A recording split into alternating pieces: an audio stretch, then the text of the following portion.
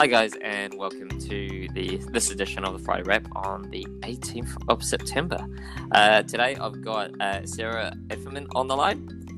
Hi, Ian. I said the name wrong again, didn't I? Yeah, you did. Oh, good grief! And you can hear me, banging my desk. But anyway, thank you for joining us today. We normally Michael Tran's on the line, but he's actually gallivanting around New South Wales, where they're still free up there. Well, we are not. We are certainly not. Thanks for having me. I've got big shoes to fill. All good. No, thanks for taking time. So let's get right into the news. Sure. Basically, we can't avoid the fact that we're still in lockdown. We can't.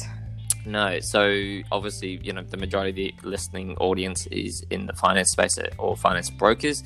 What that means is that, I'm going it through myself right now. I would like to sell a house, but I can't because the photographers can't come in to take photos. Yep.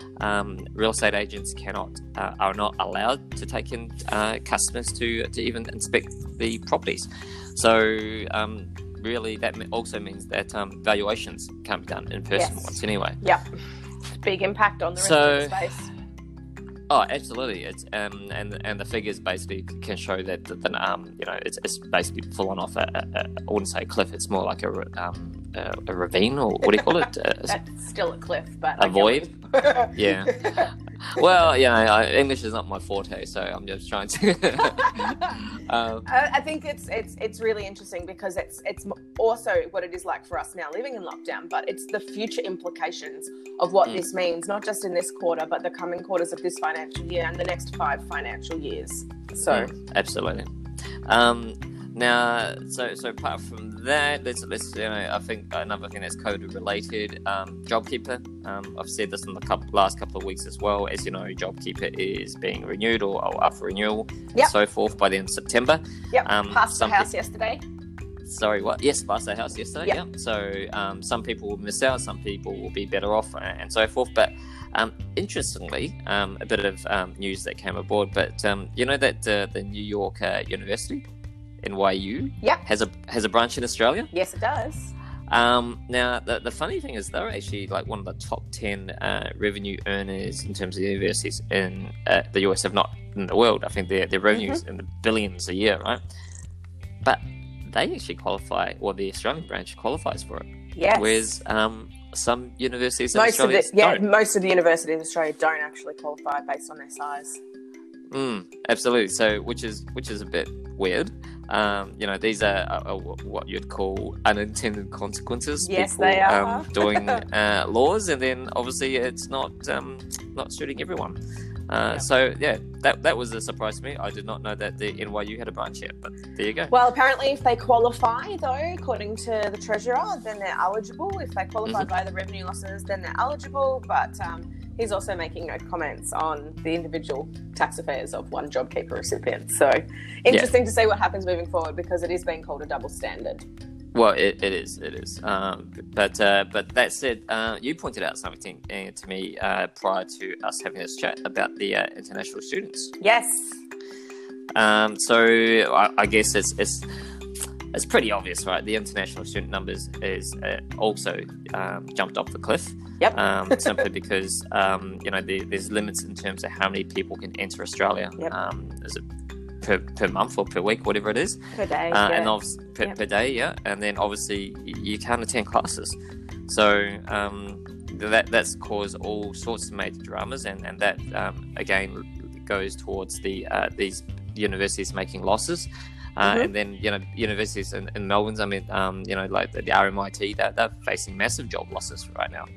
Well, so just to give a comparison, in July last year, in 2019, there was 840 student visa arrivals, and in 2020, only 40.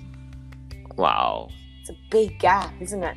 Oh, absolutely. I mean, and you just on that, all the flow-on effects in terms of that, because I think where the misconception with most people is that these students coming in, they're all wealthy. They are absolutely not. No. The majority of them actually rely on, on actually getting picking up part-time jobs, whether that is on the books or even cash jobs, right? So and that has a massive flow-on effects too. So it's incredibly bad or dire as we're looking at it. It's also, I think you'll also find in the hospitality industry, they're struggling already. They're struggling because they can't open to their normal capacity, but they're also struggling where they are able to open to find staff because they rely on the international student visa places to help them with their short-term casual staffing requirements. Yeah, absolutely. Them and the backpackers as well. Yep. Now, you pointed something else out with regards to the job figures. Yeah. Interesting times. Very interesting times. Now, you pointed out that the gig jobs are on the rise. Yeah, they are. So gig jobs are things that are like Uber driver or delivery drivers, that short-term income space that usually requires you to be self-employed, have an ABN, sole trader. And so when we do our unemployment figures, if you have your ABN, you're technically employed, which means our job figures have actually dropped. Our unemployment rate has dropped in the last month, which is a surprise because they thought it would go up, but they didn't. They sort of failed to account for the gig jobs. But the problem with the gig jobs is that you don't necessarily work a lot of hours a week, so it's not really employment. It might be a couple hours here or a couple hours there, but it makes it tough to give you accurate figures. So it also means from a lender point of view, we're going to see a lot more ABNs coming through in applications in the future. And that short-term work piece is going to be an interesting one to watch as to where or not you can place that type of client. Yeah, absolutely. So there it goes. Stats, and lies. No, sorry. I'm really bad at my saying. Have you got ISO brain? I've got ISO brain. I have a little bit, yeah, but anyway, talking about ISO brains and so forth. With the actually that might come off really badly. But you also pointed out something that was quite interesting with regards to the ASX in terms of the top 200 ASX businesses in terms of female representation. Yes, there were 25 CEO appointments in top 200 ASX companies in the last 12 months, and only one of those turned out to be female. Well, that is an interesting turn, isn't it? Yep. Yeah.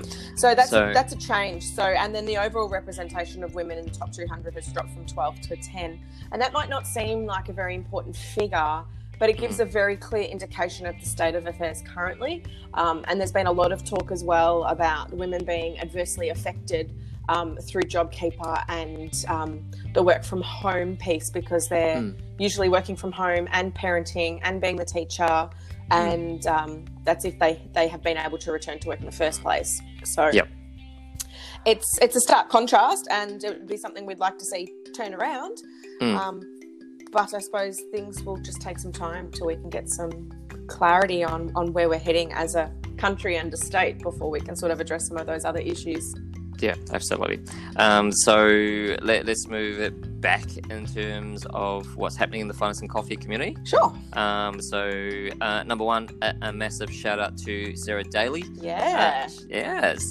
So Sarah, if you are listening or if anyone's missed it, or just do a search for Sarah Daly, Daly. She did a post last night and she said that she had her first 2 deals approved as a broker. So that's a massive thing. So massive achievement. Congratulations, Sarah. I think as well you posted that it was within a couple of days. It didn't take you very long at all. So great use of being able to strategically look where you were going to place those deals and get them done for your benefit of your clients straight away. And the other thing is also shout out to the rest of the community who actually gave it encouragement and likes and so forth, because that one her post hit I think like over 200 likes, so which is pretty cool. Nice. So the other thing, obviously the MFWA conference wrapped up yesterday. Now, there is obviously, some people can't attend because they would have had other appointments and so forth. But like with most things, thankfully, because it's digital, you can still log in up until the 25th of this month. And then after that, it'll go into the members' resources. So if you are a MFWA member, please get reacquainted with the navigation there. That's fantastic. And check out. Yeah, because there's some great talkers, right? So there's going to be some evergreen content there, so people can go back and look at that moving forward when you've got time. Now, the other thing in terms of Finest Coffee related is actually me. So big changes for DN. Yes, big changes indeed. So I resigned from my role as state manager for Valiant. So I've moved away from being an employee to a partner. So I'm going to get the partnerships for Valiant Finance, so other Finance and Coffee members can actually utilise the add-ons to their businesses. So for brokers who don't know how to do SME lending, or don't have time, or don't know, or don't want to do it, it's a good partnership to have a look at to assist your business. Yeah, it's fantastic. I use Valiant myself. There you go. I introduced Valiant to you. Now, the other sort of awesome announcement, or soon to come official anyway, would be Sales Tracker have come on board as a major sponsor to Finance and Coffee. So, basically keep in touch with us, because we're going to be giving the membership some pretty cool tools in the next coming months. So Dalibor, thank you so much for having the faith and something else as a sponsor for Finance and Coffee. That's amazing. Yeah. Thanks, mate. So apart from that, I'm technically unemployed. You're moving to the gig economy, are you? I am getting to the gig economy. But it's very exciting times for myself. So it's I think there's a lot of space at the moment, despite how heavy and hard especially if you've been in Melbourne, some of this lockdown has been. But there are some amazing opportunities if you're able to really have a good look at where you're at with your business and move it to where you want to be. Mm-hmm. And I think there are some exciting things to watch out for. Oh, absolutely. But on that, let's wrap up the Friday Wrap for this week. It's a quick one. And it is a quick one. And hopefully we'll catch you back next week as a co-host to see if there's anything changing, and especially in terms of the the Victorian political landscape. See if we still have the same premier by then. Well, there was rumours flying last week, but it didn't eventuate. So let's see if it happens next week. True. Although, just quickly, there's been a vote of no confidence moved. So we'll see how long it lasts. Yeah, that happened overnight. Well, okay, I did not know that. So we'll reassess next Friday as to what's going on with that Parliament, whether we're going to vote. Well, hopefully, I'm just going to go out there and have coffees with people. I know, absolutely. I can't wait to get out and support some local business and see some real people face to face. Absolutely. All right, cheers, Sarah, Ian. Thank you. Bye-bye. Bye.